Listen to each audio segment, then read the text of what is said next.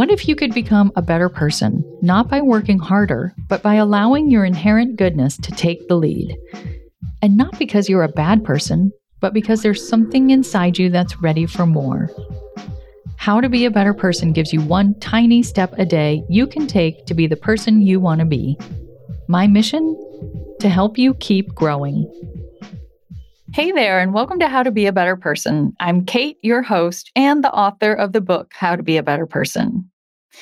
So, probably the most obvious way to earn more money, which is the subject of all the episodes here on How to Be a Better Person this week, is to get a raise at work. And yet, according to a pay scale survey, 60% of Americans have never asked for a raise. Today's episode is designed to keep you out of this 60%. It's part of a week of episodes on getting yourself in a better financial situation by earning more money, and a continuation of last week's theme, which was spending less. We're taking the rising prices and potential of a recession as an opportunity to get savvier about money this week. And as part of that, I'm talking with Deanne Pearson, a career coach in Austin, Texas, and founder of DeliberateCareers.com. I have sent many people to Deanne over the years to help them figure out how to earn more while also enjoying their work more. I love her straight talk, and I think you will too. Deanne, welcome. Hi, Kate. It's good to hear you. Thanks for having me. Yeah, thanks for coming on. I really appreciate it.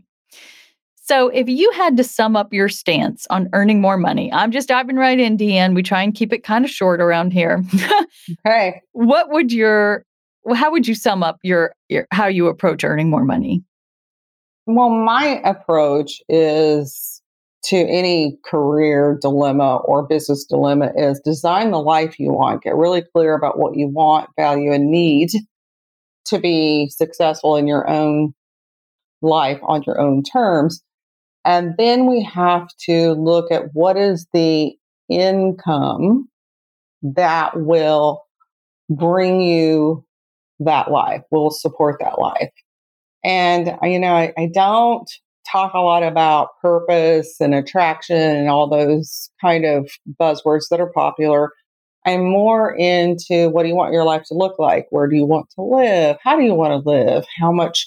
And then finding the numbers that support that life now or in the next chapter if you're making a change. So I always start with the life first and then the support, the work after. Right. I like that because then it's not, I just feel like it grounds you in knowing what you really need to ask for, right? It's not necessarily like, oh, well, I did my research and this is the salary range and I think I'm somewhere in here. It's more like, well, no, I really need to make this because where we want to live costs this much and what we want to do costs this much, right? Is that like... That's right. That's where you start. And I just gave another talk about salary negotiation for a group up in New Jersey, Women in Quality. And one of the things I said, you have to be clear about what you want. But there is that next step is, what's the value? And I'm not talking about your intrinsic value. I believe that everybody has a value because they're here, they're living, they're breathing. But the market value for what you do. And so then we have to find the people who value what you do for work enough to pay you the amount that makes your life possible. And so it is really kind of a bridge building process in my view. I can say more about that if you like, but. Yeah, well, I love what you're saying, but I want to talk numbers for a second. Okay. So now that inflation is rising, every paycheck we get without a raise, we're kind of essentially losing money. Can you talk us through the math? Because sometimes I think we have to appeal to our logic through numbers. Yes. So what I'm seeing in my clients and in the rest of the world is the two main types of inflation we have is like the pull or the push. So let's say Apple products like iPhones, they pull people onto the bandwagon of being loyal buyers. So they can raise the prices on that limited launch of so many cell phones, whatever, and people will pay it. So that loyalty is there. But what we're seeing more so now at the grocery store and everywhere is more of the push kind of inflation, in that everything is adding up. Everything from how we transport food. So the grocery bill's going up. Certain foods aren't available. A vegan ice cream shop here went out of business because they couldn't access a key product out of the Ukraine. So there's a lot of push of these dollar amounts adding up on products and services, making it much harder for those who are employed, making the same amount that they made 3, 4, even 10 years ago with no relief or compensation for inflation. So we're going, like housing prices going up 6 times in the last 10 years in my neighborhood. So it kind of locks me into this house unless I have someplace else to go. So I think a lot of people are just feeling, this isn't numbers, but it's just kind of like a lot of people are feeling a little stuck. Mm-hmm. If inflation has gone up 6 times, if an apartment in New York is 6 times what it was 3 years ago or 4 years ago, then I can't afford to live somewhere else, but I also can't afford to keep pulling out my savings every month. So people are really trapped and they're trying to look for what else can I do? In my viewpoint, I guess I'm not thinking math, I'm thinking happiness. Where can I be happy and doing what, where I'm not selling my soul or losing money is a big question for my clients right now. I'm sorry I don't have hard numbers. I guess I should look them up. Right. Well, I mean, I definitely think we can relate to that sense of like the walls are closing in kind of a thing and the ceiling getting lower. And sometimes you have to get pushed into a hard position to really make a change. Yeah. A lot of times the only thing standing between us and making more money is us, despite the fact that we're feeling the pinch. Maybe we're not feeling confident enough to make the ask, or we're more focused on why it won't work than how it could. So what kind of a pep talk can you give to someone who needs a little oomph to go ask for that raise or promotion? Right. So, usually with the idea, the cost of living going up, employers add a little annual increase around 2% or less each year to whatever the salary was that you started with. But, this year we've seen inflation go up like almost 9%. So obviously what you're making is not keeping up with real numbers. You can kind of look up the Bureau of Labor Statistics. It gives you a lot of real world numbers. So as you look at what I want my life to look like, and you're looking at your current job, your current paycheck, a lot of times you get, I wouldn't say complacent with the work, I would say complacent with inventorying the evidence of your success or the evidence of the work that matters that you're contributing to. So one of the first things I would say is look back at the last 2-3 years and document some of the problems you've solved, some of the obstacles that you've overcome at work, the solutions you have derived, the opportunities that you've captured, and make notes of them, the difference, the results that you've generated through being there and doing the work at hand. It's not always in the job description either.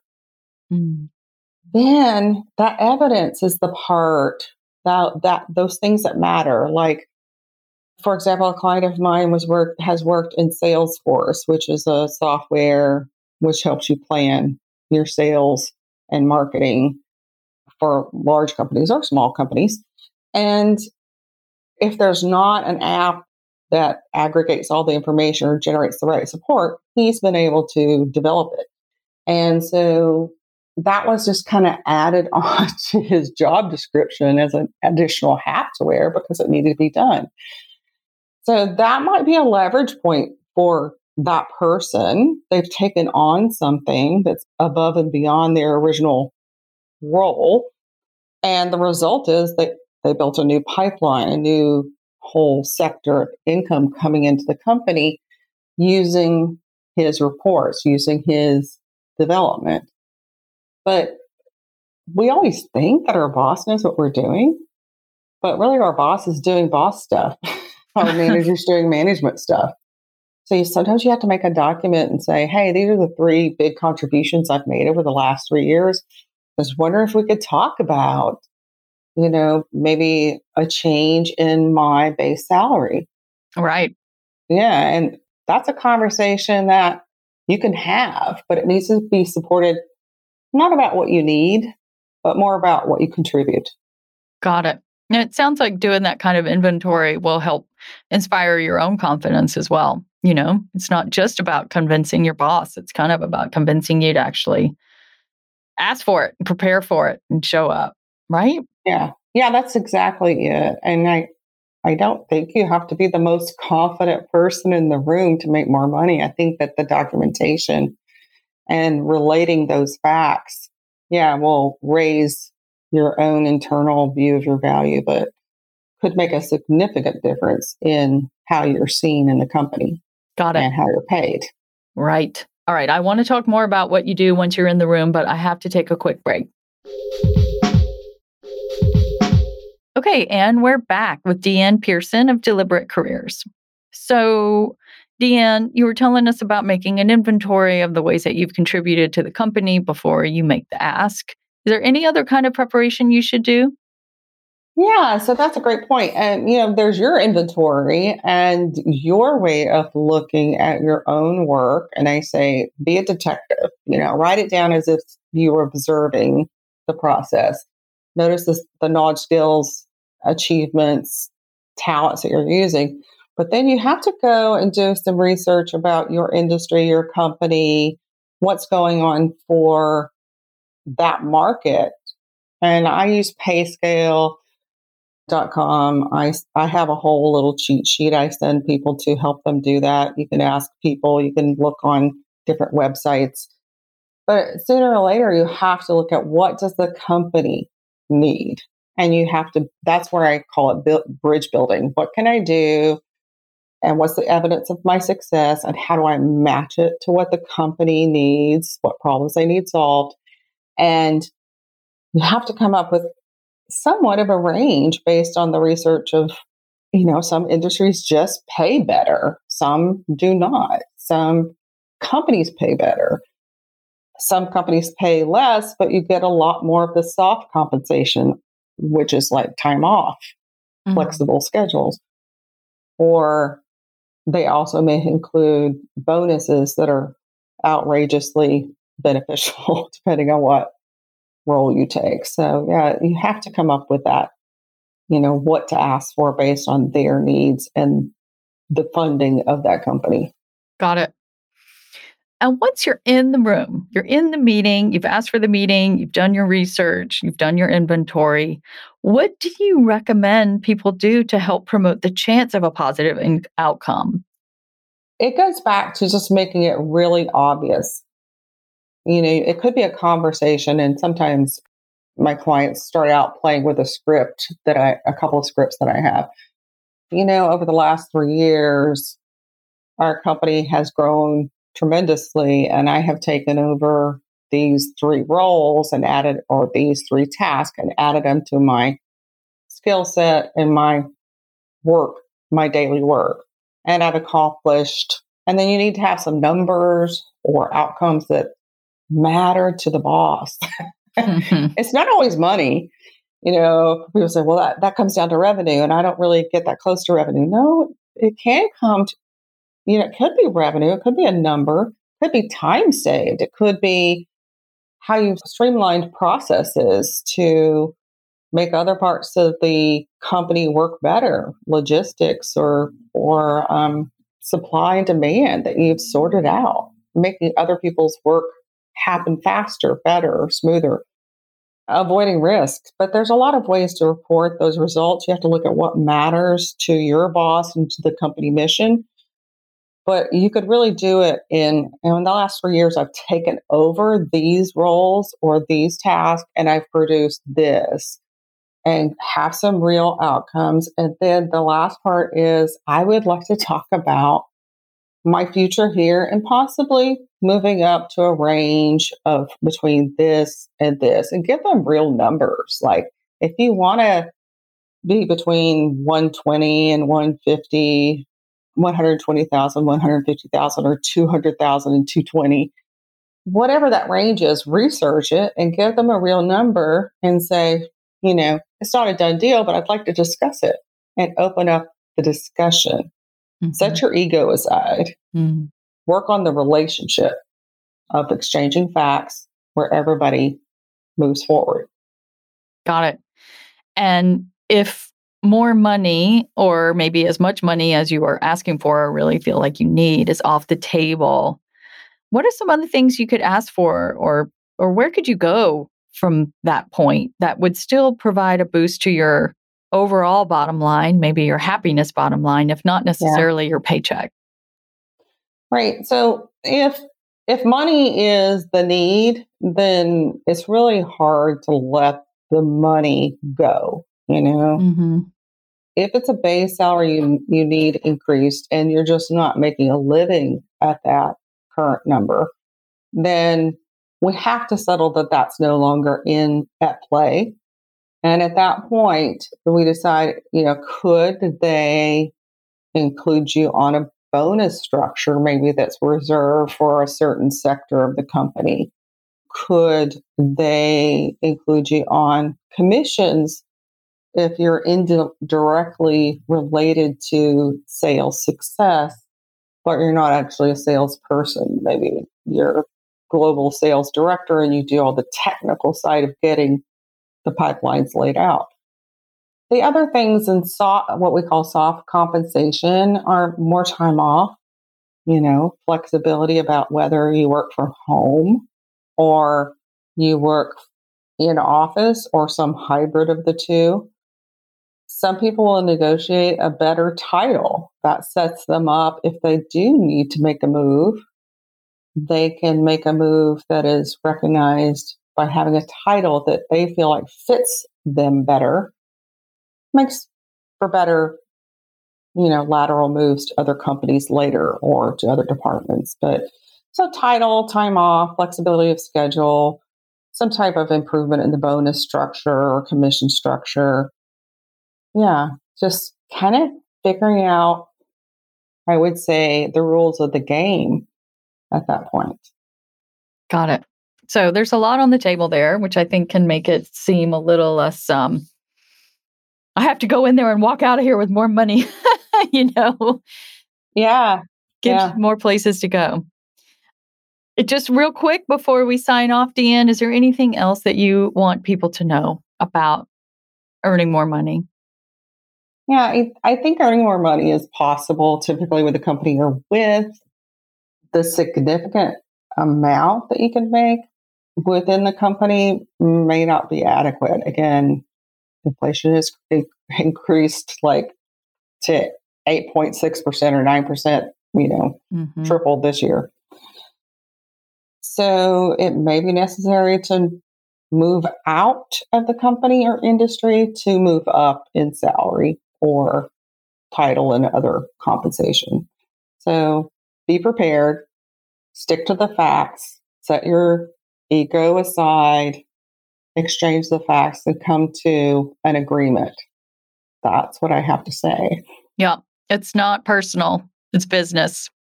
Yes, exactly. It's not personal, it's business. It's a business relationship, and good relationships are built on people showing up at their best, giving their best, and to each other. And it should be, again, reciprocal. Got it.